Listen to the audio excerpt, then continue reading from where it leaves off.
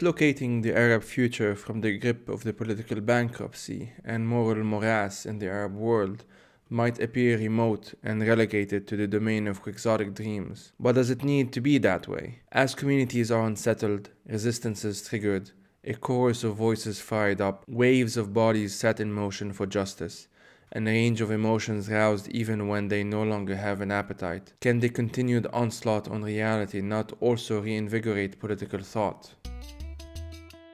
Hello everyone, and as my people the Arabs say, may you live long and prosper, I think. Anyway, this is the Fire These Times, and I'm your host, Joey. Each week I bring on a guest, or two, or three, or four, to talk about everything from solar punk to anti-authoritarian politics, passing by intersectional feminism, decolonialism, degrowth and post-growth, global solidarity, and of course the climate emergency. And if any of that sounded too nerdy, you've made it this far, so might as well give the rest of this episode a listen. Finally, this episode was first made available to Patreon supporters, who also get access to all episodes in exchange for helping turn this project into a full-time job. So, if you wanna show my grandmother that this isn't, quote, just a hobby, unquote, please head out to patreon.com/firethesetimes and join the amazing community of folks who are making this project possible. So, anyway, join a union. So the conversation on this podcast is with Amro Ali. He is the author of the words that I started this episode with. They are part of this essay that he's written about 3 years ago now, called On the Need to Shape the Arab Exile Body in Berlin. We talked about what does it look like to move from the centers to the peripheries in the context of the Arab Spring. You might think this is a conversation about Arabs and about Arabs only, but it really isn't. Feel free to check out the description below to look at the different topics that we got into in this episode. And as always, I thank you for listening.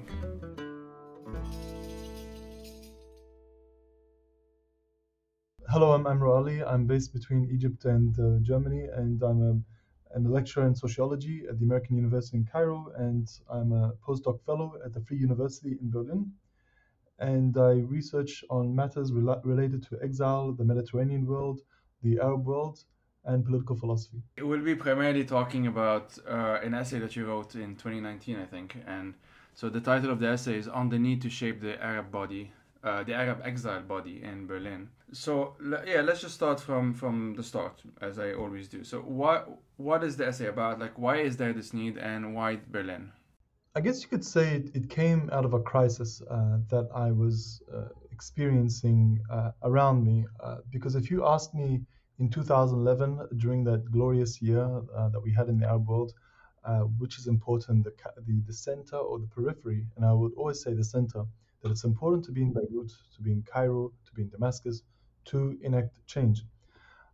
Then, of course, things changed over the years for the worse, and I started to reconsider, how things can happen, and maybe that redemption can be in the periphery, that some sort of constructive political change can come from those who are abroad, and how it has happened historically. So the question is, why this need? Why should we bother? But my answer would be that things don't necessarily happen organically. That the idea of to be political and politics requires concerted action, requires a will, requires visions, and a political imagination that translates into some sort of concrete reality. And this requires uh, some sort of discussion and consensus and capacity building. This is not safe to do in the Arab world anymore, and we should be under no illusion that that will happen. But I think also is that we have entered a stage of nihilism in the region where many things just do not make sense anymore. Remember, we're dealing with a region that murdered a journalist in Istanbul in a consulate.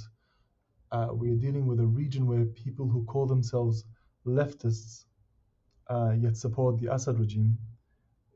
So you're talking about things that have become scrambled and do not make any sense, and therefore there needs to be a reinvigoration of some sort of political imagination that can tie us together in a new chapter, even if it's far away, but with links back home to enact change, even if we don't see it in our lifetime. And so why Berlin? Why did you pick Berlin? When I got a fellowship in 2015 to Berlin, and it was only for a few months, and I was amazed at the activities that were happening. Remember, this was also during the height of the refugee wave that was coming from Syria and elsewhere, but mostly Syria. And also, there was a lot of uh, activities happening that I had not seen in other cities. Now, for sure, London, Paris, New York has all these cultural production and dynamics that happen, but there's a difference. These are well established, and it's kind of business as usual in these cities. But where Berlin, it was new and original and fresh, uh, and it was becoming some sort of gravity center, and you felt it. And Berlin made a lot of sense. It was cheaper than the other capitals. It had institutional support uh, than wide-ranging institutional and grassroots support compared to other Western capitals, or even Istanbul if we include Arab exile capitals. And also, it's structured historically and contemporary in a way to favor the liberal arts and the humanities and social sciences for those who want to pursue that, whether in an academic sense or intellectual and creative sense. Yeah, you in the beginning of your essay you quote Siegfried Kracauer, and so I'm just gonna read the quote because I kind of like it about Berlin. These streets lose themselves in infinity. A countless human crowd moves in them, constantly new people with unknown aims that intersect like the linear maze of a pattern sheet. So there is very much this sense from reading this essay, and Berlin is a city that always fascinated me. I've only been there a couple of times, so I wouldn't say I know it that well, but it's definitely on my to-do list in the sense of like visiting more, getting to know it more, definitely reading about it more as well.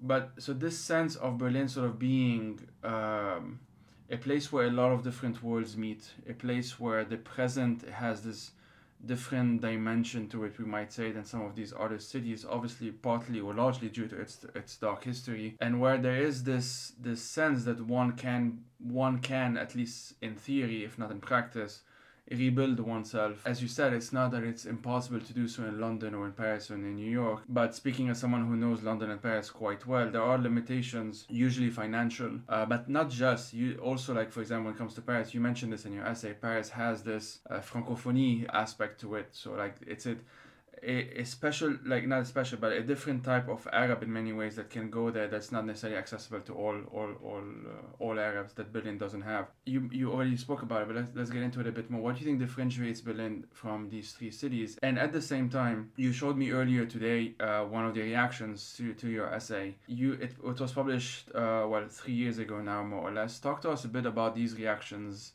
since you've published it. Why do you think it's gotten this reaction? I would say that my essay already articulated something that was already there, that was already happening. So it wasn't necessarily something that one just comes on the scene and makes it up. It was already brewing. And I was searching for a language to try to describe it. So it involved a lot of readings.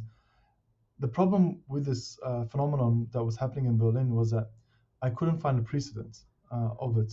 Of course, there have been exile precedents, but we're talking a very different type of Arab exile phenomenon that has not happened historically uh, with these dynamics, because the every immigration and waves of exiles and diasporas have happened on a country by country basis, um, era by era basis, such as the Libyans fleeing 1970s Gaddafi's Libya, or Lebanese fleeing the 1980s civil war. But there wasn't like it doesn't necessarily happen simultaneously. And when it does, say to the Gulf, it's for economic reasons, and you have to avoid politics to be able to legally stay. So Berlin gave this new sort of uh, platform and era where many can come and bring their creative juices and thoughts and knowledge production to the city. So the reactions have varied. What was surprising about the first primary reaction, I would say first major reaction, was that I didn't speak in Berlin after the essay was published. It was Madrid. And so when I came to Madrid, when I went, it was in March 2019, and it was for a cultural salon to discuss the essay. What was interesting was I met all these, not just Arab exiles, but also those who are connected to the Arab exiles, whether they be uh, leftists and socialists and journalists, intellectuals, a few politicians. And so it was really fascinating to see this part of Spain that I really didn't know much about. And so it was a fascinating conversation about how they view Berlin, how they engage with it, how they understood the essay. And I was impressed. I was really impressed because uh, what was interesting about the those in Madrid and Barcelona is that they went to Berlin for specific events, and they came back to Spain with this image of Berlin being like this huge dynamic happening, and they forget the other side of Berlin where people have to pay their rent, they face racism, there's all these other things. But I think it was actually a good thing that they came with this picture that inspired them at least to do their own activities.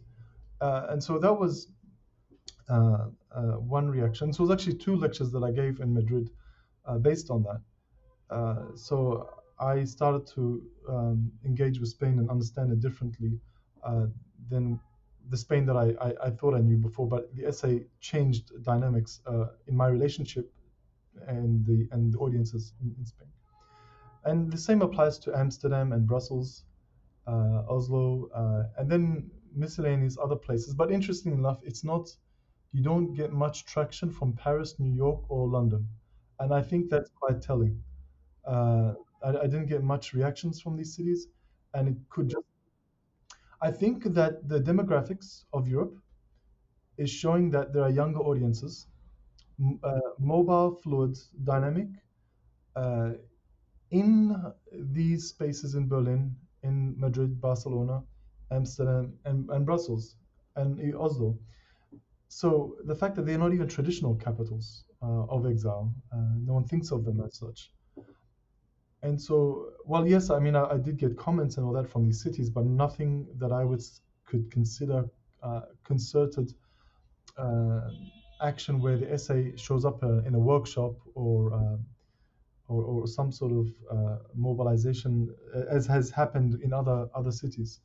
So I think that really speaks volumes, and it confirms uh, things that I had at the back of my mind about the importance of these emergent cities, with Berlin being at the helm, I would say. There are some potential parallels with London, but not necessarily with the Arab community, but with Hong Kongers, just because of the specific visa arrangement, I guess I would call it. I don't know how to call it.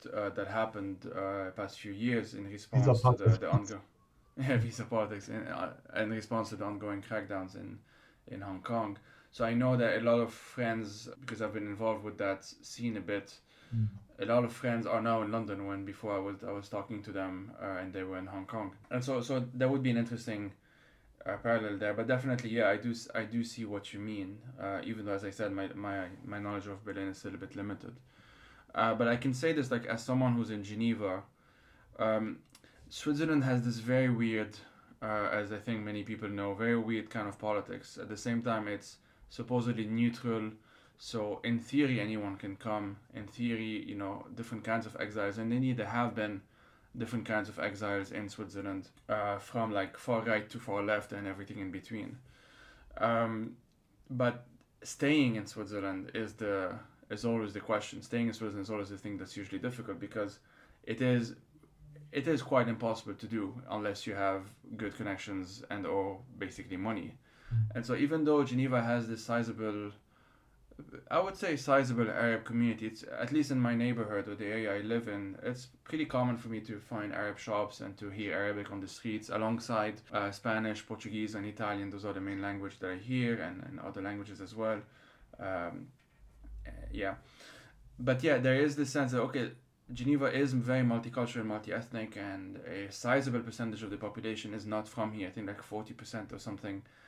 But it's difficult to have what you might say like an equivalent to a Berliner or a new Berliner, a Neu Berliner identity or even movement in a city like Geneva. And as far as I can tell, I'm not going to speak for the entirety of Switzerland, but as far as I can tell, the only other real comparison would be with Zurich, and even then as well, I've heard about similar dynamics. Also very diverse, very multi-ethnic, but not necessarily permanent in that sense. And yet the irony is that those are cities, if we speak about Geneva, for example, or Paris or London, those are cities that in many ways feel older than Berlin because Berlin was obviously very much destroyed in the Second World War. And so there is this very interesting thing happening where Berlin is at the same time new, um, and at the same time is able to be, maybe because it's new or despite the fact that it's new, I'm not too sure, like feel free to kind of add on that, it's able to withhold more,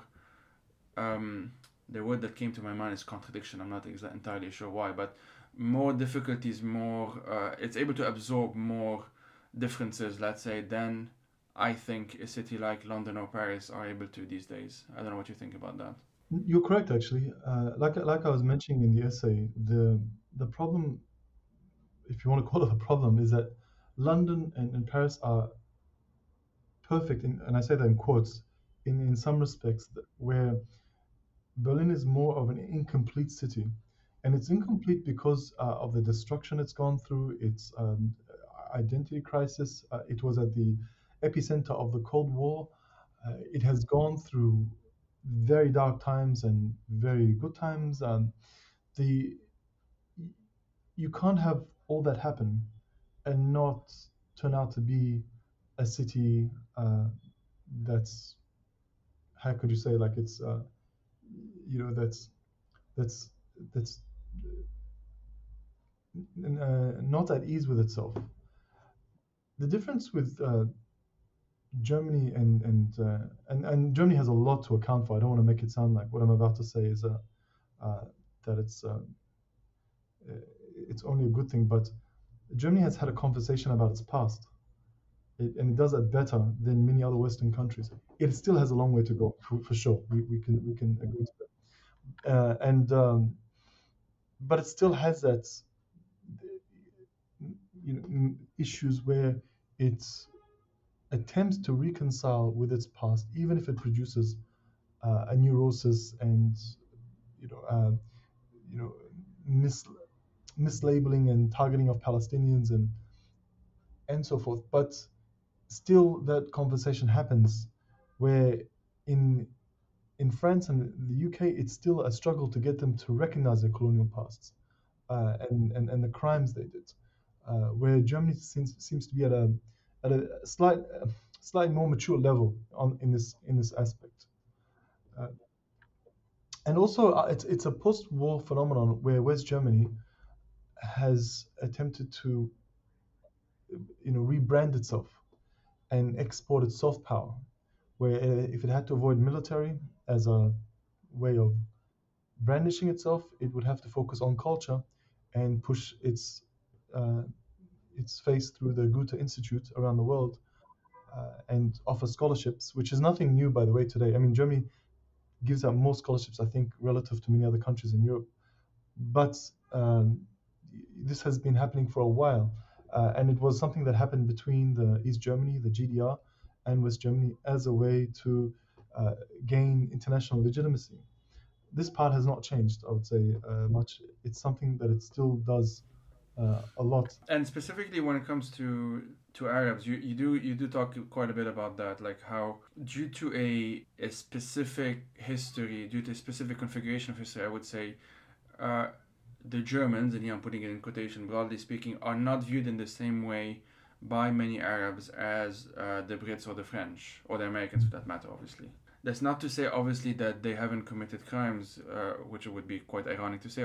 Obviously, they have, but then Namibia. what there is something very specific about, yeah, as you said, like, well, it doesn't have this colonial past in the same way, although it does, but not towards the Arabs.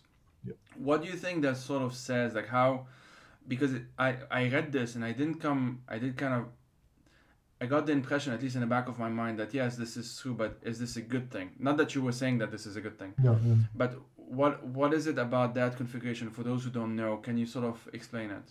Um, Basically, the case of the Arab world's relationship with Germany, and I'm being reductionist here just to make a point, but the idea is that it's often the enemy of my enemy is my friend. And this is how they were viewed through the prism of the of the UK, Great Britain, and France's colonialism. And also, Germany was a very young country. Remember that they just showed up on the scene in the 1870s, uh, and they started building up relations with the rest of the world. So, if you are someone like the Kaiser Wilhelm II doing a tour of the Middle East in 1899, uh, you don't have colonial baggage. It's difficult to hate someone like that, especially when he's juxtapositioning himself as the other, the different to Great Britain and France, and also spending on culture and museums and heritage preservation, and in one case praising Saladin, praising Salahuddin, and you know he was actually responsible for making Kaiser was responsible for making him a political symbol, where before that he was not seen as a political symbol within the Arab world. But the speech was very powerful, and it even made the Ottoman authorities take note of Saladin's appeal. Um, so it's and then during World War One, you had the Ottomans sided with Germany, so it gave it a sort of a holy flavor that Germany is not as cannot be as bad as France and the UK, and Germany's crimes in the at the turn of the 20th century were taking place in Namibia and southern Southwest Africa, so away from the Arab world. The other matter is that when we get to World War II or we get to the 1930s, the Nazi regime starts manipulating the divisions in the Arab world and trying to, even to the point of censoring parts of or downplaying parts of Mein Kampf uh, for Arab audiences that was also anti-Arab in any case. The but it, and so these were all not ideological reasons; they were geostrategic reasons that were taking place.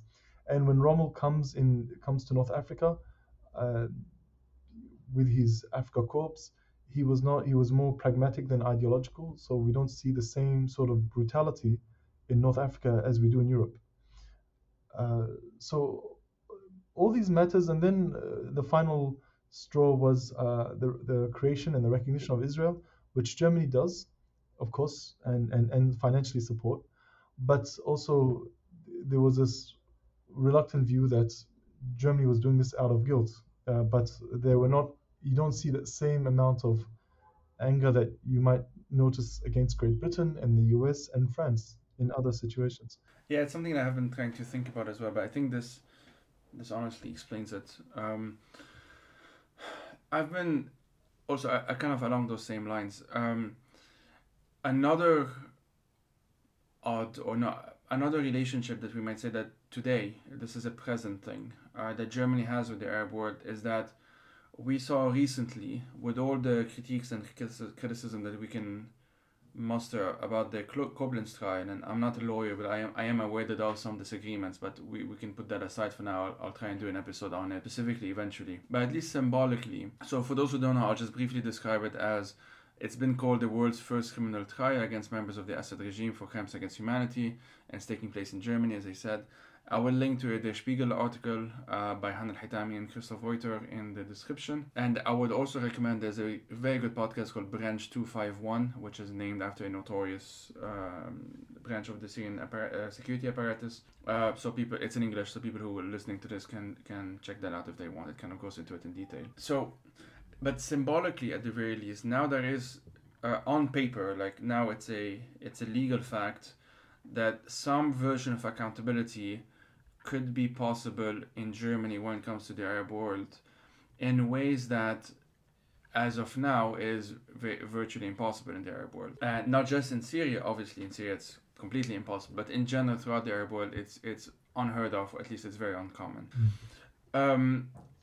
What were sort of your reflections to not maybe specifically the trial, but this notion that I'm just curious because while rereading your essay some weeks ago in the Koblenz trial in the news again, I did get the sense that there was some kind of link between what you were saying about Berlin and what many Syrian exiles, for example, were celebrating. Celebrating this about the Kublin Sky and so on. So I was curious about your thoughts on that. I mean, I have many thoughts about that. I think the I would say the Syrian activist Wafa Mustafa, who is a friend and a very powerful voice within the exotic community in Berlin, put it beautifully when she said about the first trial, when she said that uh, he is getting justice, which we sought for in Syria, and he's getting it now. The justice that he deprived others of. I'm paraphrasing. The justice that he was depriving citizens in Syria of, he's actually receiving it in his favor. Because if it was the other way around, where he was on the receiving end in Syria, he would not be getting injustice. It would be the end of him. And so uh, I think this really captures something really fundamental, because one of the questions that I really ponder upon is the amount of refugees, amount of Syrians who have left Syria, and all this for what? I mean, all this for Assad and his family to hold on to power. I mean, is that really worth it? We're talking about another type of evil here. We're talking about some prolonged evil that goes beyond banality and beyond the idea of radical evil. This obsession with power, this obsession with burning the whole country down, or not minding that the whole country burns down, just so you can keep the status quo going. So the trial, really symbolic in a way, is that it shows that the immunity that the despots and their supporters and their henchmen in the Arab world can get away with, it's no longer that easy anymore.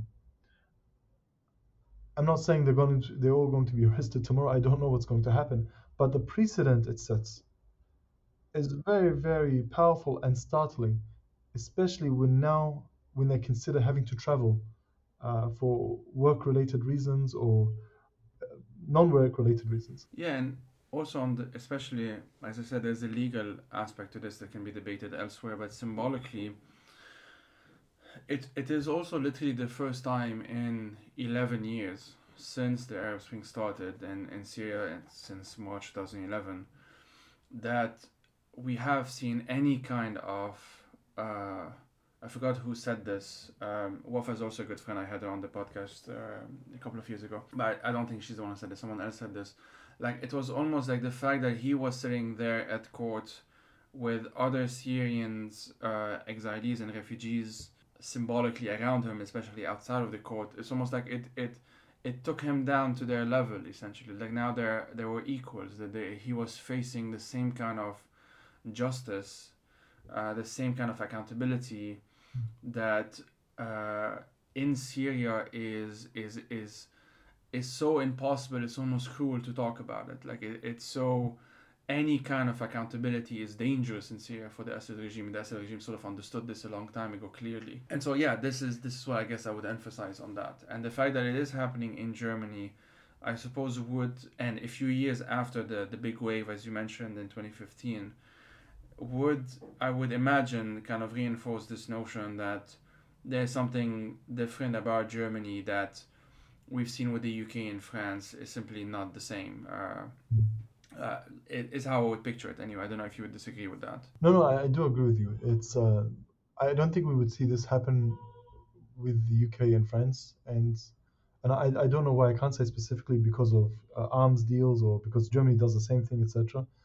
Uh, it could also just be that the Germany does see itself as the head of the EU, even if it doesn't necessarily have to hold a position as the president of the EU, but it sees itself as having that responsibility. Um, but I really cannot say, uh, you know, when are we going to see? I mean, are these uh, anomalies that have just happened, and are we going to see a pattern? I mean, I hope we see a pattern where war criminals are brought to justice, wherever that may be. Uh, and I don't think it would be happening in France and the United Kingdom, because we haven't really seen that much happen in that area. Besides, for example, Pinochet being arrested in the late 90s in the UK. But I mean, I could be enlightened more on the matter if there's other arrests that have happened in these areas. No, that makes sense. That makes sense to me. Well, as it happens, we're recording this on January 26th, so this is one day after January 25, which in Egyptian history is obviously very significant since 2011, the start of the revolution there. I remember this very well. I was in Abu Dhabi for some random reason, and there were Egyptians on the streets with flags and everything, and I think this was the most political moment I've seen in Abu Dhabi ever since. Given that this episode will be out a few weeks later, but we are recording this around the same time as to January 25th. The crackdowns and repressions that followed throughout the Arab world led many of us to find refuge elsewhere. I myself am in many ways luckier than other nationalities because I'm from Lebanon, and the crackdowns haven't intensified in the same way. I talk about the specificity of the threats that I face in another episode with Denamas, which is already out, and obviously people can listen to that one. But you have this description of Berlin, which, if it's okay, I'm going to quote back at you. So you describe it as, Berlin is where the newly arrived Arab suddenly, but not always, recognizes that the frightful habit of glancing over the shoulder, painfully inherited from back home, gradually recedes. All the while, a new dawn slowly sets in among the meetings of peers in this new city. As such, Berlin is not just a city, it is a political laboratory that enforces a new type of beginning, one that turns heads in the direction of matters greater than the individual. And it generates a realization that the grey blur that nauseatingly blankets the future can actually be broken up, end quote. If I were to compare this description to where I currently live, for example, Geneva, there's one thing in common and one thing that's definitely a difference. So the thing in common is that I've also felt in the past couple of years this habit of being, you describe it as a frightful habit of glancing over the shoulder. For me, the way I would picture it is being hyper alert all the time. Like I still am, it's not completely gone, but I used to be significantly on hyper alert mode at all times. I would be very up to date with what's happening back in Lebanon, as well as to a lesser extent elsewhere in the region. But at the same time, I would also be very aware of what's happening in the UK, in France, in Germany, like as much as is humanly possible, obviously, with this instinctual feeling, you might say, or knowledge, or that I needed to know as much as possible because that was the best protection. This was a way of protecting myself. I had to be hyper aware and hyper knowledgeable, which has its pros and cons. But so this is something that I have been seeing the past couple of years in Geneva, that despite the pandemic, as it happens, we moved specifically to this address the very week, actually the day of the explosion in Beirut. So in 2020, August 2020. So very much like Geneva has been this city that's often described as boring by a lot of people, but I realized that it's what I needed. I needed a city that was boring, where quote unquote nothing was happening. I needed to know that I could walk anywhere. I could leave my phone at home and it didn't really matter. There was no security issues in that sense, and just be there in that sense. So this is something that I would see in comparison. Like I can compare it to what you said about Berlin. The difference, though, is the second bit, which is, where is it? So all the while, a new dawn slowly sets in among the meeting of peers in this new city. This is something that in Geneva is not as common. I have met people, who are Arabs and even non-Arabs who are exiles or refugees or migrants and so on. But because there is this transience that I mentioned before, like, in advance that everyone that you're meeting, for the most part, most people that you're meeting, aren't here for any kind of long-term period. Either they're here for a job or they got some kind of scholarship temporarily, that sort of thing. But it's not permanent. They're going to leave very soon. I've also seen the same thing in London, because I lived in London for 2 years and then Edinburgh for 2 years. It was also the same thing. I could meet a lot of people. I saw a lot of diversity, especially London more than Edinburgh as well, of course, but still. And there were these long established communities, so I could see that there was a potential of meeting, as you say, peers, a meeting of peers in this city, which for me was new at the time. But for political reasons, visa related reasons, and so on, I knew that those second generation, third generation Arab, British Arabs, etc., and so on, were there from a previous wave. Like this wasn't the same wave as mine. I didn't even know it was a wave back then, but what ended up becoming a wave. Because of at the time it was easier to have an academic visa, for example, and to stay in the UK long term. That's why there are so many academics of different backgrounds who are in their 50s and 60s, 40s, 50s, 60s, and above in the UK compared to 30s and 20s, which is becoming more and more difficult, and obviously younger even more so. So it's more just of a comment rather than a specific question, because my next or more of an open question, kind of a discussion, because there's also this very good quote that I know you've shared on Twitter a number of times, and I know this of Naguib Mahfouz, who said, like, home is not where you were born, home is where all your attempts to escape cease, right? And so I can see a bit of this in Geneva, but there's something missing that, from what I can read in your description of Berlin, is to be found in Berlin.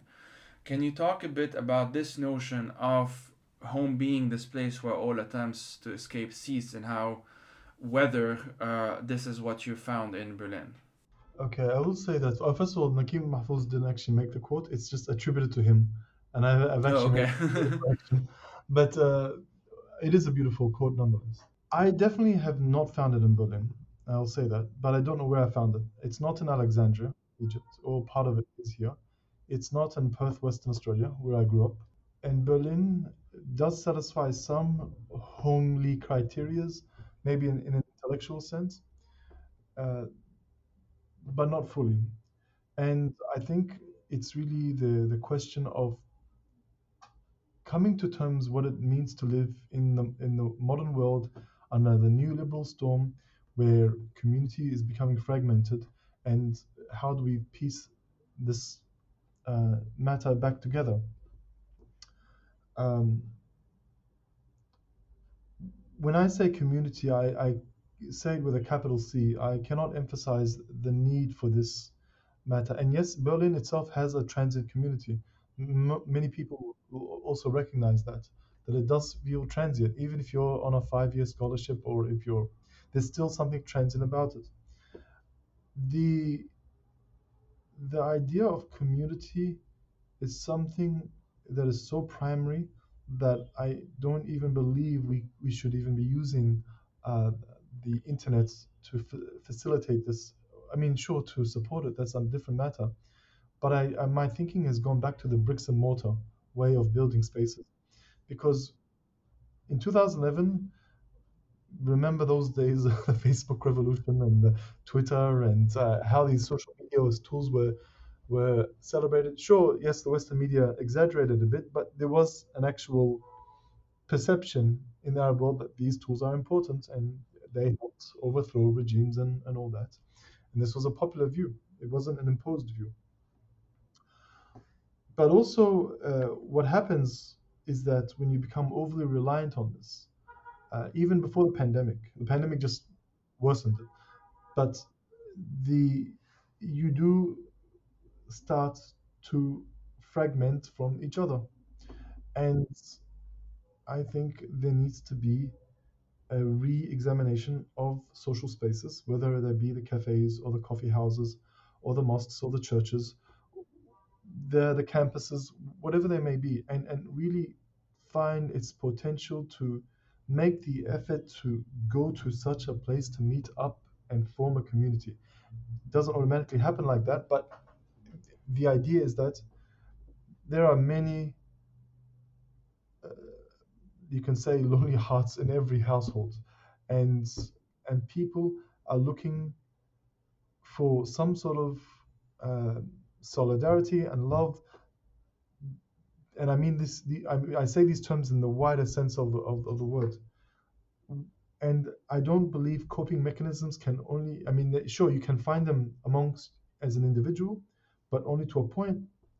And then you need to branch out and find the we.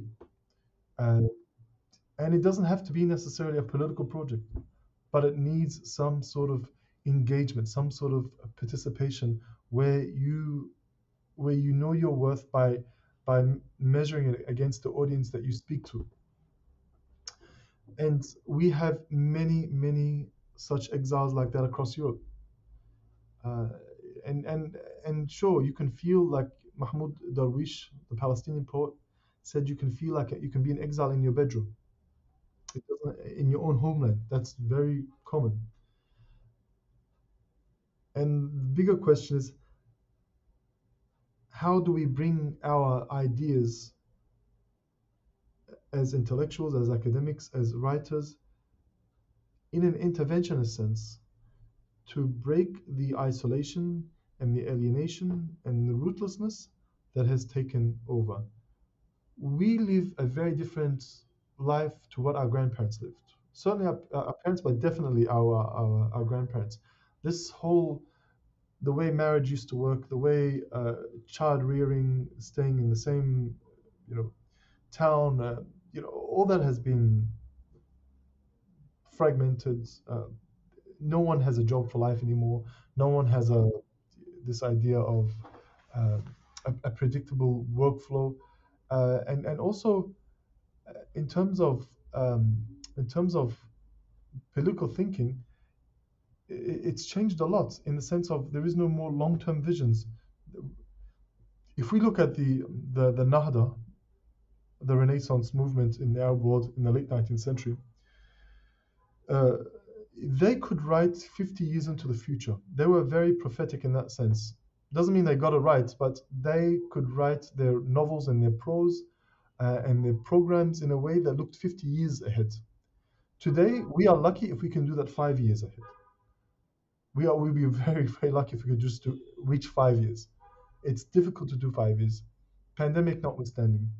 Yeah, and part of my what a lot of things that I do get into this podcast is this need for futurism, this need for actually by the time this episode comes out, there's going to be an episode with Nat Muller, which would be out, who's this curator who curates Palestinian art and other kinds of art, and what her thesis. We talked about her thesis because it was very much on um, retrofuturism, as she calls it, like this tendency in many Arab works of art specifically to try and re-examine the past in the hope of having a different kind of future. So there is this kinds of things happening, but very much so, and I see this in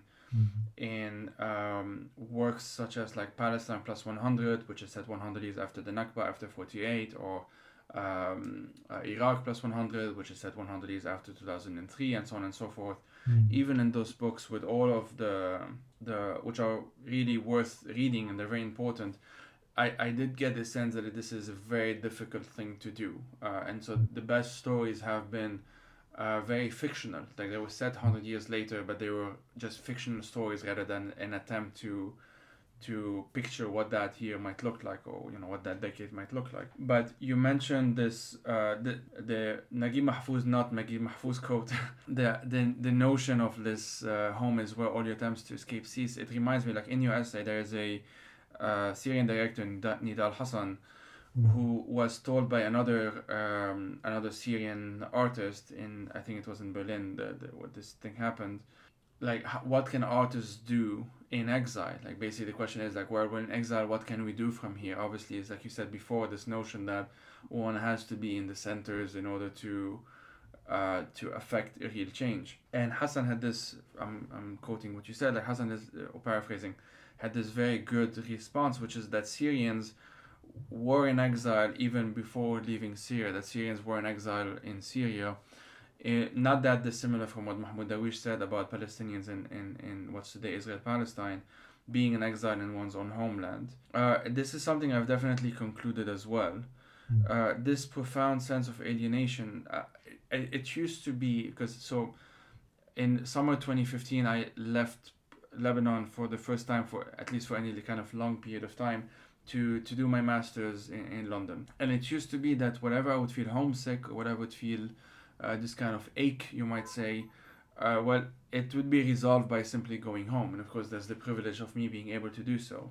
So I would simply go back every Like I would go back, I think 4 or 5 times a year at one point. So every like 3 months or so. So there wasn't any very long period of time. In fact, now as we're talking, this is the longest I've ever been outside of Lebanon. It's gonna be 2 years. And but that kind of what I was saying is that this waves, you might say, this backs and forth from the UK to Lebanon, the UK to Lebanon, Lebanon to UK, back and forth and so on. And then coming here, early 2020, that process, which is a 5 year process more or less between 2015 and 2020, whenever I would go back, there would be something, I don't know how to describe it, like an extra heaviness. There's something that I would get used, and I describe it. I have a very, very visual mind, so I would describe it as I was speaking to Hamid Sidno. I think a year. He's the lead singer of Mashra Layla, for those who don't know, a Lebanese band. I was saying how almost obsessed I was when I was in London about benches, just like public benches, and I felt really in love with there's a thing in the UK which I actually quite like of like cemeteries being also parks at the same time. So there was one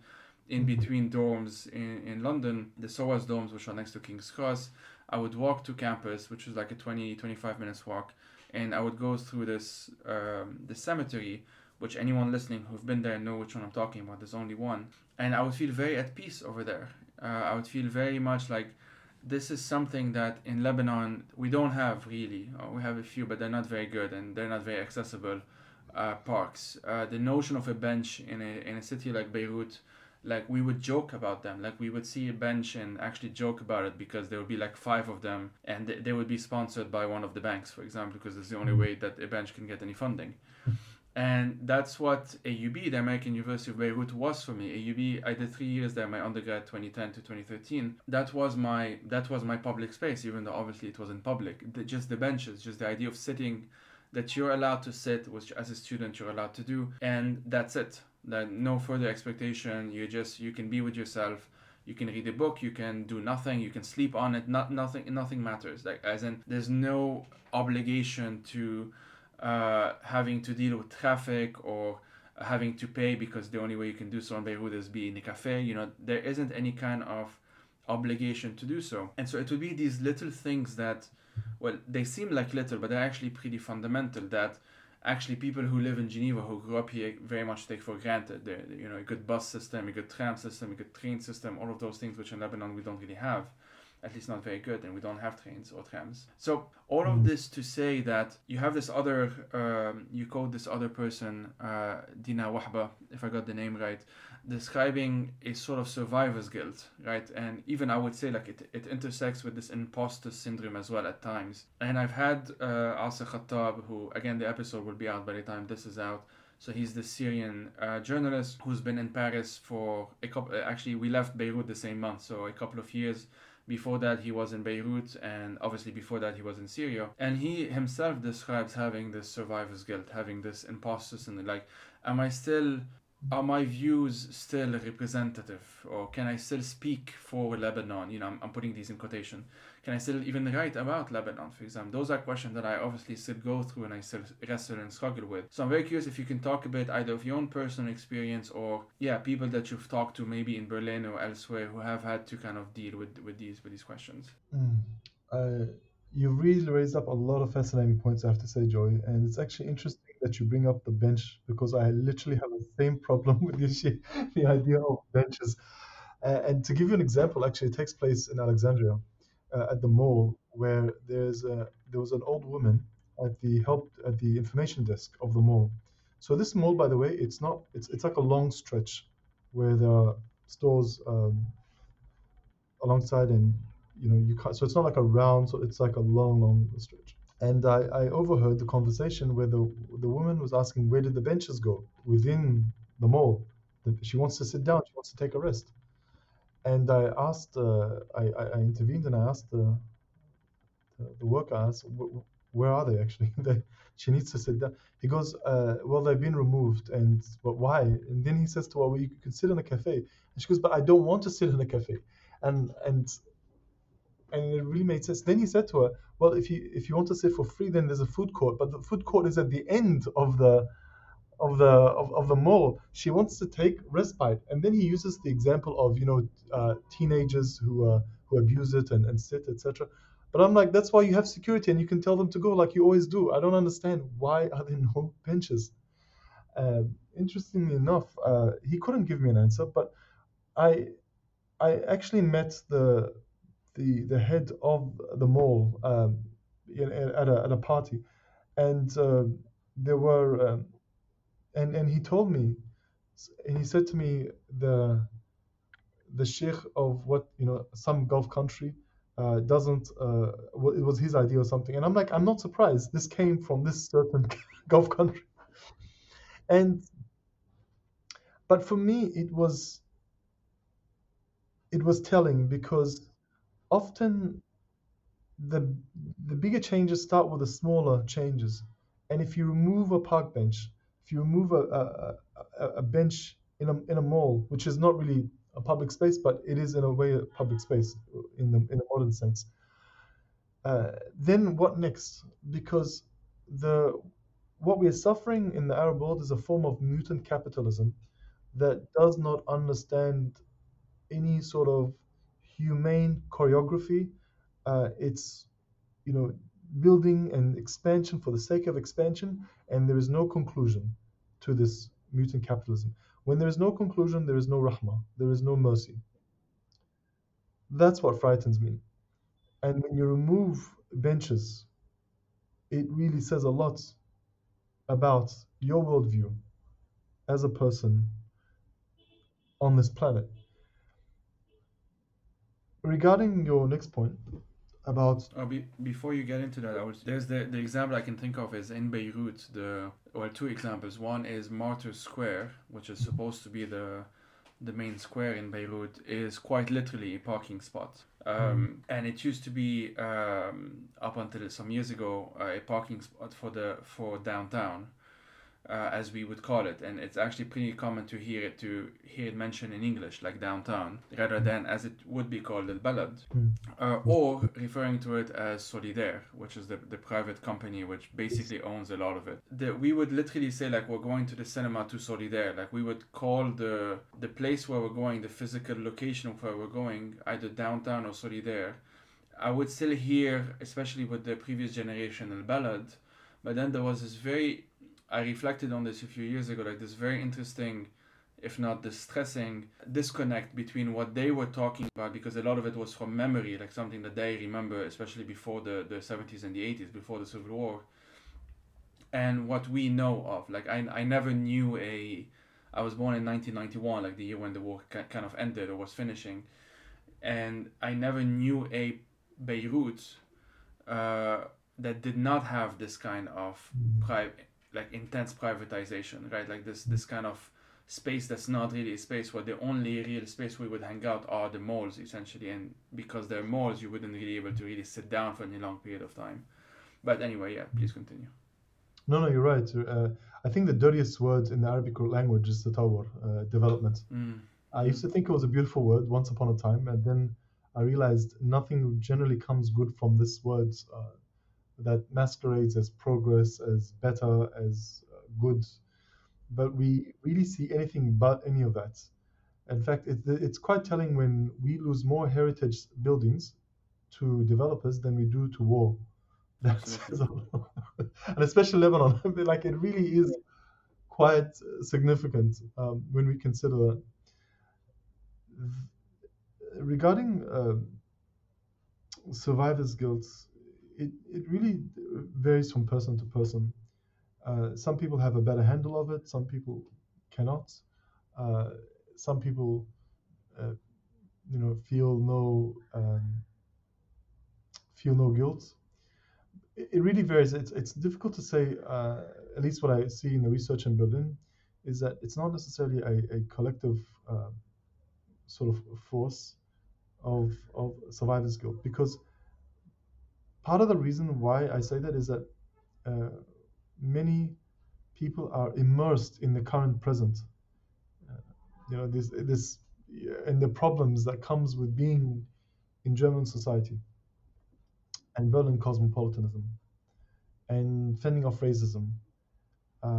And so one of my research assistant Salma, when she was looking into this in Berlin, she noted also the fact that there was an exhaustion among Syrians with the and the fetishness of the victim narrative, which they're trying to escape. But also, the German system is structured in a way where you only get funding if you play the role of the victim. And so it robs the Arab exile, and particularly the Syrians, because they're center stage, of their agency and what they're able to uh, produce. The other the other uh, challenges that they face in Berlin is the increased Arab embassy activity and intelligence gathering, which you can easily see at lectures, where they can become quite disruptive if there's a rowdy diplomat that's there. And also, they're struggling with integration.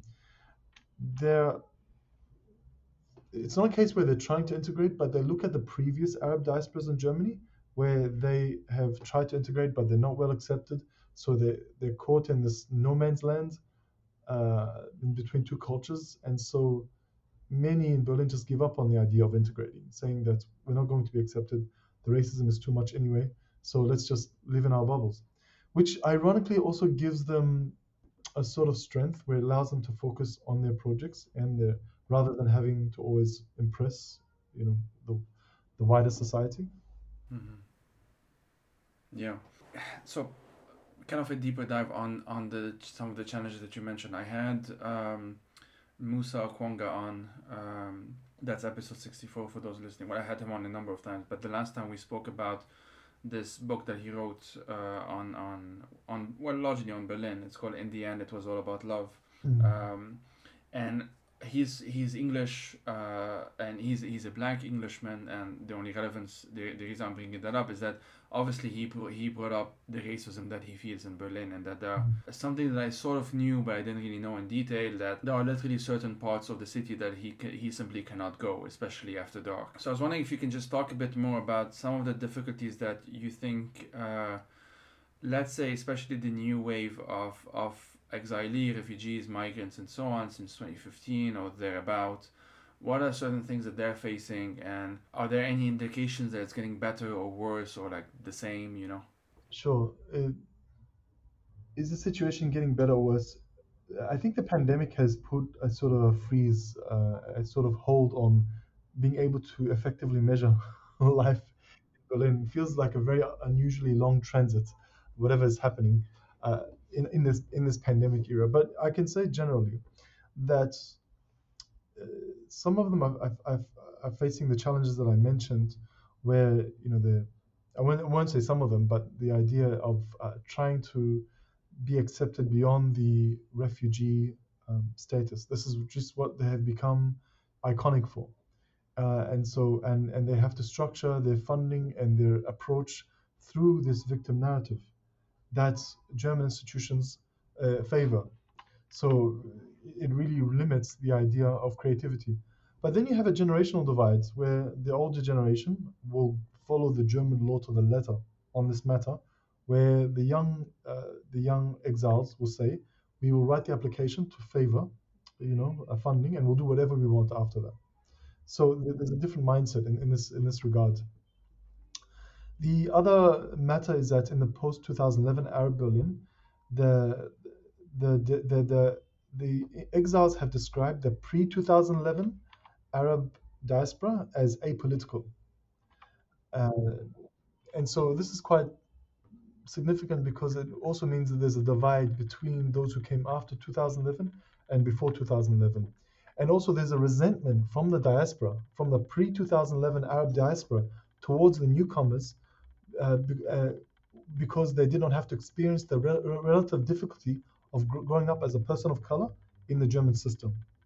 This is a very widespread resentment. The other factor is that the young generation who came before 2011 speak better German better than Arabic. So that's another sort of divide or barrier that creeps up. The other factor also is that the post 2011 exiles rarely considered Berlin as a destination before 2011. It just never showed up on the radar.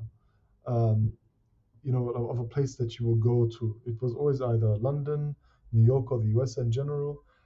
But one of the strategic moves on behalf of the German system that they did well was to allow English as a way of mobility within Berlin.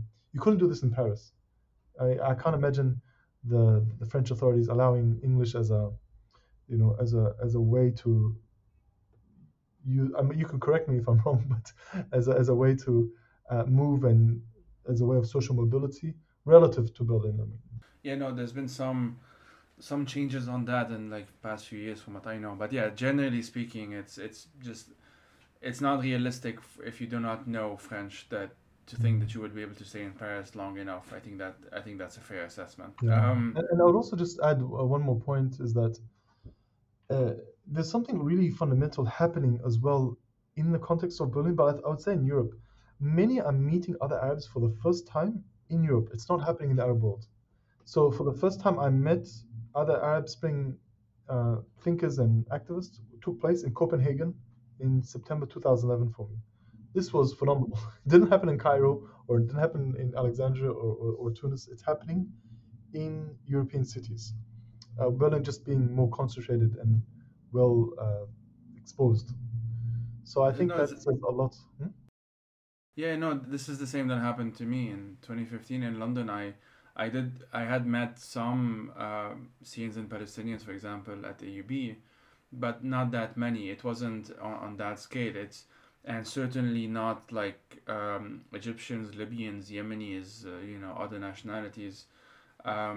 It's in London, and crucially because of Lebanon specific politics, the Syrians and Palestinians that I met in London were my legal equal. Because in Lebanon, obviously, you have all of those hierarchies of citizenship and non-citizen and refugees and migrants and whatnot. Exactly. Yeah. Kafala. So kafala, exactly. So there was this very, very distinct.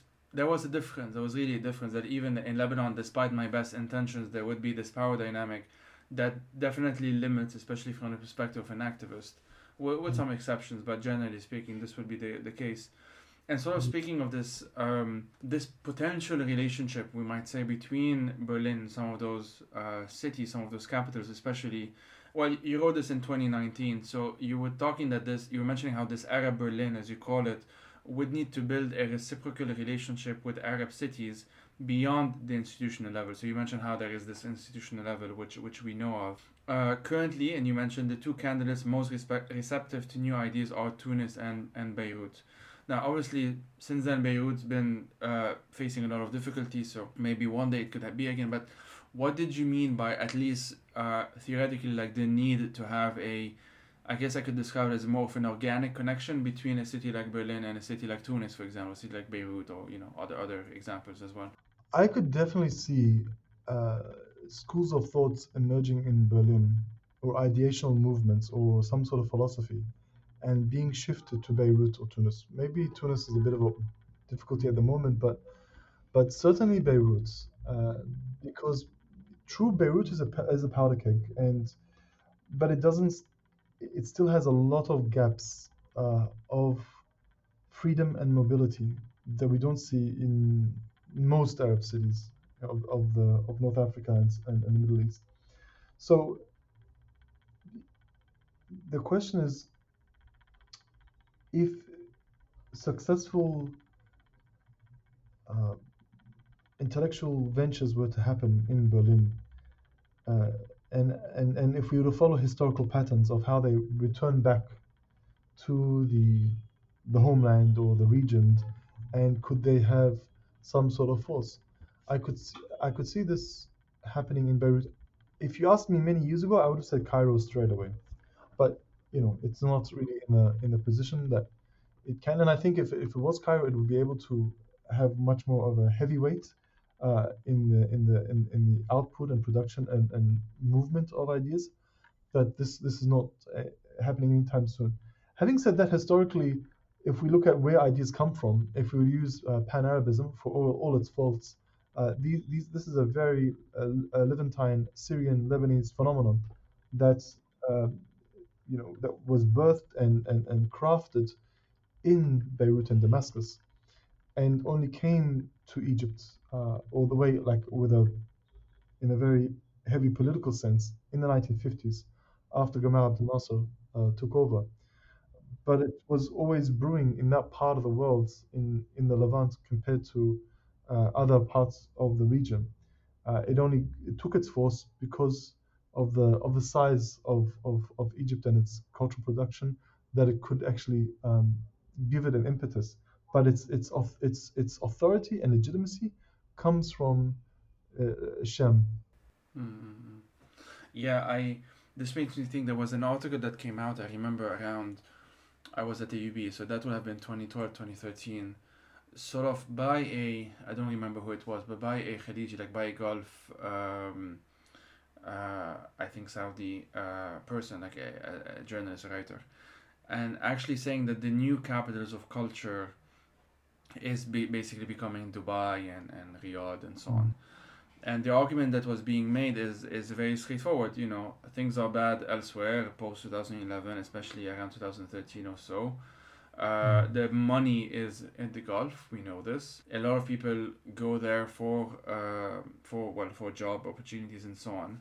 And that was kind of the end of the argument. Then obviously the critique of that, which I had back then and I would still have today, is that yes, there is a certain stability that can come, and I'm not downplaying that a from financial security, from a decent salary, from that sort of thing. But crucially, as you yourself mentioned, there are all of these conditions and limitations that come from living in the Gulf.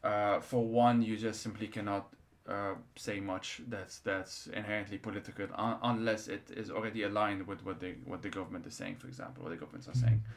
And even then, there are limitations. You can't go too far on that. And so, for me, that's kind of the crucial bit. I'm from Lebanon, so I will sound biased, but there was, and there still is to a certain extent, a possibility of talking about, like, for example, the whole insulting the president, which is illegal in Lebanon, legal, like it's against the law. People do it all the time anyway, and some people do get some heat. Some people do get arrested. For the most part, they then get released. Like it's a way of pressuring them essentially, but it's still very common to at least be open about these things. Now there are some limitations, when it comes to Hezbollah. There's more like certain things that you cannot really do or say and so on. And so there are some limitations, and not just them, but them especially, I would say. But yeah, that being said, there's always this funny thing that I heard a different iteration of that saying many times. Like I forgot what it was, but like Egypt writes, Lebanon publishes, and Baghdad reads, or something, or Beirut, Cairo Raya, something like that. And Yeah. I've heard different iterations of this, which was actually funny. Which was one of them was Sudan, Khartoum writes, Beirut publishes, and Baghdad reads. Which, like, I feel like basically everyone wants to be the one that writes, and so it's just kind of funny. But sort of on the kind of a final thing before we get into the book section, if that's okay.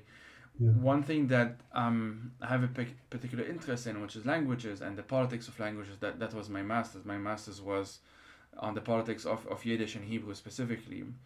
And the episode before this one, actually, literally the episode before this one, I touched a bit about that. We are having this conversation in English. Of course, we can have it in Arabic. But it is common to have these conversations in English. I would imagine that in different contexts, in different settings, we might hear kind of similar conversations in German or in French, especially, maybe in Turkish as well these days. And I would suspect to a lesser extent, but also to some extent in Spanish and other languages. What do you think is sort of, and I say this because I've asked this question a number of times.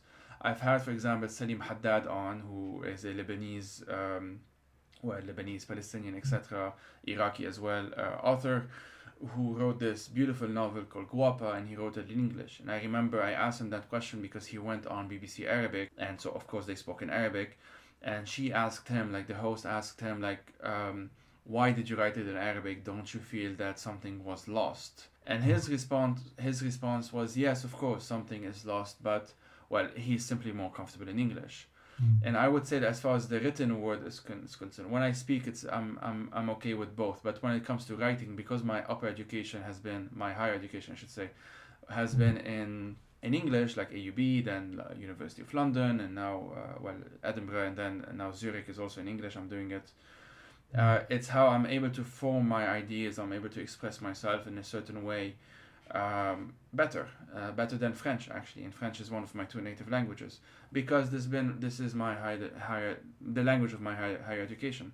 So, what are your sort of thoughts on this in terms of, can one be, for example, let me put it that way, can one be an Arab exile? Can we build an Arab exile body without Arabic, or does it only have to be through Arabic? I'm also going to be biased, and I'll have to say this is a very important question, and I don't think a Yeah, day ever passes without me thinking about it. I'm also comfortable in English, but also it's because of my third culture kid upbringing, particularly in Australia. I love the Arabic language, and I wish I would use it, in such situations, which I do, by the way. But I think we take use or we latch onto the English language for a few reasons, and we cannot delude ourselves as well. First of all, it is more safer to speak in English than Arabic. Most people who have disappeared have often used Arabic as a form of communication. Maybe this is conscious or unconscious, but it's a reality. How many times when we've written articles and when an Arabic publisher asked us to translate it to Arabic, and I've had to refuse. Uh, I've done the same as well. Yeah. Although the audience that would benefit the most would be an Arabic speaking audience, but the price is too high to pay. The other factor is that it is, at this point in history, a universal language that we have to work with because the the delivery and the output would be limited with any other languages, even if it was French. The other factor also, I would say, is that it's like a black Tunisian on Twitter. What she said was quite powerful when she said that when someone criticized her for using English to discuss racism and to discuss racism in Tunisia and uh, and everything related to that. She says that English has just become more developed in this area of anti-racist discourse because of the civil rights movement and matters and um, critical theory and anti-colonialism. There's just much more developed in that area where you can use it where Arabic hasn't had that luxury, because often, uh, not only has it not had the luxury to develop an anti-racist discourse, there's just a default position that you find in the Arabic-speaking world where they'll say there's no racism. So that's just like, or they'll mention Bilal or something, like this. There's just this strange form of inability to engage with something so serious, but it's often you know, denied and said, لا ده بيحصل في الغرب. This happens in the West. And so we're not able to even get to stage one of this discussion. Although things are improving over the years, I have to say, but still there's a long way to go in this region. Uh, the other point I'll mention, I think it was by the Libyan British author Hasham Matar, where he says that English is how I communicate. It's like he owns it. It's his language, and he can deliver his points powerfully. So I think the ideology of languages can be problematic, and it can be manipulative as well, especially when uh, it's used to silence those. Like for me, the biggest criticisms against my use of English on Twitter comes from regime bots in the region. It doesn't necessarily come from someone else who is in a position of Arabic authority, etc. Uh, and finally, I'm actually facing this dilemma because I'm moving to Morocco, in a few months, and I've been advised to learn French, and I find this really crazy. I would never tell someone coming to Egypt to learn English. but but for some reason, French has really entered the Darija lexicon in such a way that it's difficult to separate it from there. Uh, and Moroccans are divided about this, and it's something I'm going to have to discover when I move there. Yeah, I always tell this to people like when this is asked that the vast majority of people in Lebanon, which again is sort of a best case scenario as of now in terms of repression, when they were arrested because usually out of two reasons. One, they said something direct, so they mentioned a president by name or like that sort of. Even Lebanon has this. I don't know if it's a law, but it's definitely a practice where you're not allowed to actually insult other heads of states as well. Mm. Um, Now, obviously, the way it's applied is very different. Like if you insult the Israeli prime minister, the Lebanese don't care. But if you insult the Saudi king, which happened a number of times, that's when you can get in trouble. And then the second thing is that it will be done in Arabic. It will be like a video on Instagram of someone directly insulting the president. It will be a tweet directly mentioning Nasrallah or the president, whatever. It will be something always on those lines where if you're just writing something, you have the in English especially, you do have a sort of distance. And I think we do underestimate, and I appreciate that you mentioned this because I've myself, I've definitely wrestled with that question. I would say now I'm a bit more at ease with it than I was a few years ago because I was in Beirut and I was writing in English. I did sometimes write in Arabic, and French as well, but for the most part I wrote in English for various reasons. Kind of the jobs I was getting required me to write in English, or that sort of thing. But it also became those two things that you mentioned. One, it was safer, either whether this is rational or not. I don't think it matters. It was like you kind of learn this by doing it. You see what works and what doesn't work. You see that something gets a violent reaction and something doesn't in the same way. As you said, even in terms of online activity, even when it comes to Twitter, um, for the most part, I don't get the same kind of bots and attacks when I write in English as I do when I used to tweet in Arabic, which I haven't done in a while now. So it's something that I'm still wrestling with, and I wish there was an ideal situation where everything I say can have an Arabic translation without the repercussions, or if I can just do so in Arabic as well, I wouldn't have those other limitations of, well, my audience is just a fraction of it because I don't have the institutional resources or support or whatnot, or those other stuff that we've mentioned. So it's something that I would just say, kind of like as a concluding thing, that it is something that is very much of an open question, and I appreciate people who treat it as an open question rather than this is how things should be, and if you don't speak only in Arabic all the time, you're no longer a good Arab, or whatever. I feel like that's a very reductive way of thinking of things, as if the Arabs during the Ottoman Empire who would communicate in Turkish with other people as if they were no longer Arab, for example. There's a very reductive way of looking at this, unfortunately, and it is it's still there. So Mm. we'll leave it at that on that sense. Yeah. Unless you have anything else you wanted to add before I sort of we get into the book section, we'll just get into the book section directly. Up to you. Yeah. No, I was just going to say the points you raised are brilliant, and I think the politics of language will be something that will be with us every day. And I think it's not like out of spite that we speak English, or it's just the situation has in a way forced us into these spaces and into these positions to speak that. And it's not just us. I mean, even Germans have to realize eventually that they have to speak English when they want to engage with the world. That it becomes actually a drawback to stick to only German. So it's not just an Arab world phenomenon, for example. In Yeah. fact, yeah. No, no, sorry. Continue. And in Morocco, there was an article I think that came out in the New York Times, where, or was it the Atlantic, where they had, people are learning English as a form of resistance against the French because they found the French language is imperialistic, etc. And so English is like an escape out of that. It's strange that they have to go for a European language, but I get the idea, how they're trying to make that shift and so forth. But also career-wise and social mobility, it makes sense to latch onto the English language.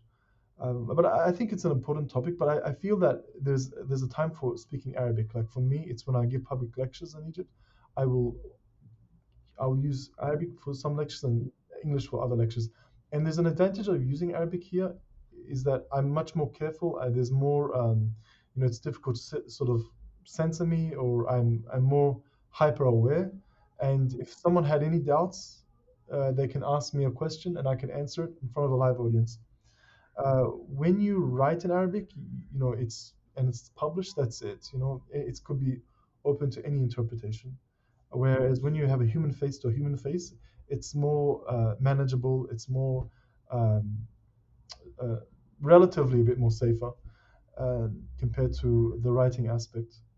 And once again, we have to deal with the mess that colonialism has left us, and the whole baggage that comes with it. You know, the in this region with identity and religions and regions and country and citizenship and flags and football teams and mobility and cosmopolitanism. Like there is a lot to consume, and we pick our language depending on the time of day in the audience.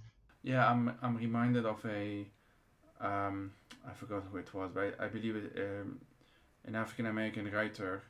She said something along the lines of like English is the language of our oppressors, but I needed to communicate with you. It's something very something along those lines. I'm paraphrasing, and this is something not a lot of people know. But even in Lebanon, because of obviously the French legacy, um, I have seen this. Like when I went to AUB, which again is the American University of Beirut, for those who don't know, there was a sense that because I was a Frenchie, quote unquote, as they used to call it, and I cannot roll my R's, which is a stereotypically French thing. I was perceived as somehow more middle class or more even upper class than some other people who were speaking in English, and so there was this very kind of funny but also odd situation where English became the language of the people, and within the very bubble context that is the American University of Beirut. And so there is just that. I would see like student protests against tuition hikes, against very local issues like in Beirut, Save Beirut Heritage, or others, ending the kafala system. And of course, you will have a lot of Arabic, but it wouldn't be uncommon to also see signs in English or even chants. Well, chants not as much. There is this very interesting thing of like, well, the writing can be in English, but when we speak, it's in Arabic. And there's this very interesting dynamic that happens, which I would hopefully like to explore more one day. But in any case, that that being said, what are sort of to kind of wrap up? What are sort of three books that you would recommend to our listeners, and why those three?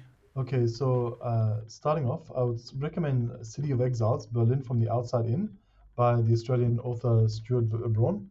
So actually, when I saw his book in a cafe, it was displayed in a cafe, that sort of made me, enabled me to link it to the idea of the Arab exiles.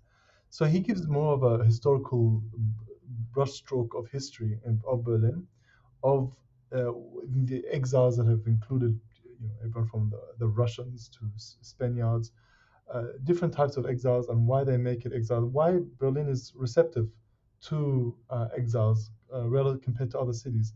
So he explored it nicely and he gave it, and it's a very easy read, I would say as well.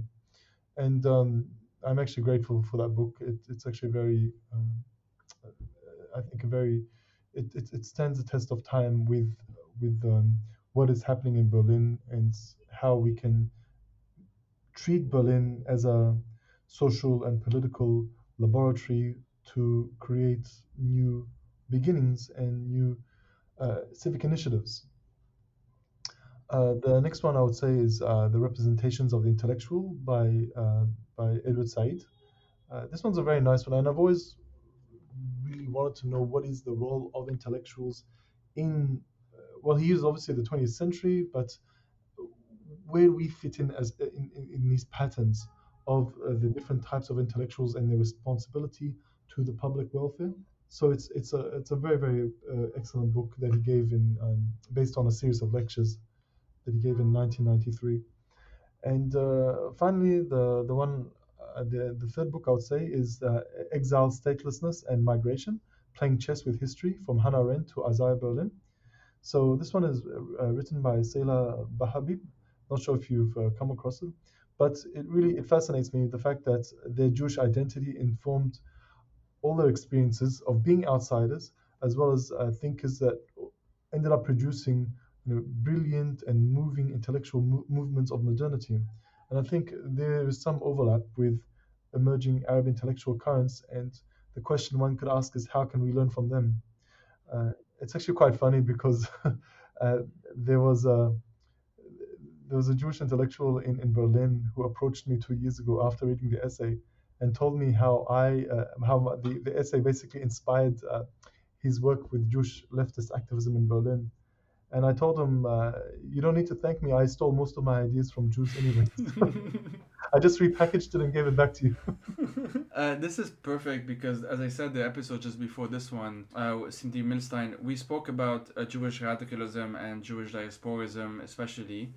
And my intention from that was to actually have and it's going to be in the title of that episode, like in Arab or a Jewish Arab diaspora conversation, essentially. So that was a very, very wholesome conversation where she was referencing obviously the very, very long history of exile and displacement and all and most of the time forced that many Jews have faced throughout history, and how this actually informs her need for community, her need for always believing that there is an alternative, always the need to build something different, and so on. So it's very nice that this is sort of how we wrap it out on, because it's accidentally, I didn't actually plan the timeline on purpose. Complements in some sense that conversation. Very Um, nice. so, well, on that note, Amro, thanks a lot for your time. I really, really enjoyed this conversation. Thank you, Joy. I really enjoyed it. I loved it. And it actually made me think a lot of the topics that were raised that I'll be taking into consideration over the next couple of days and weeks. So I thank you for the Amazing. conversation. I benefited from it as well.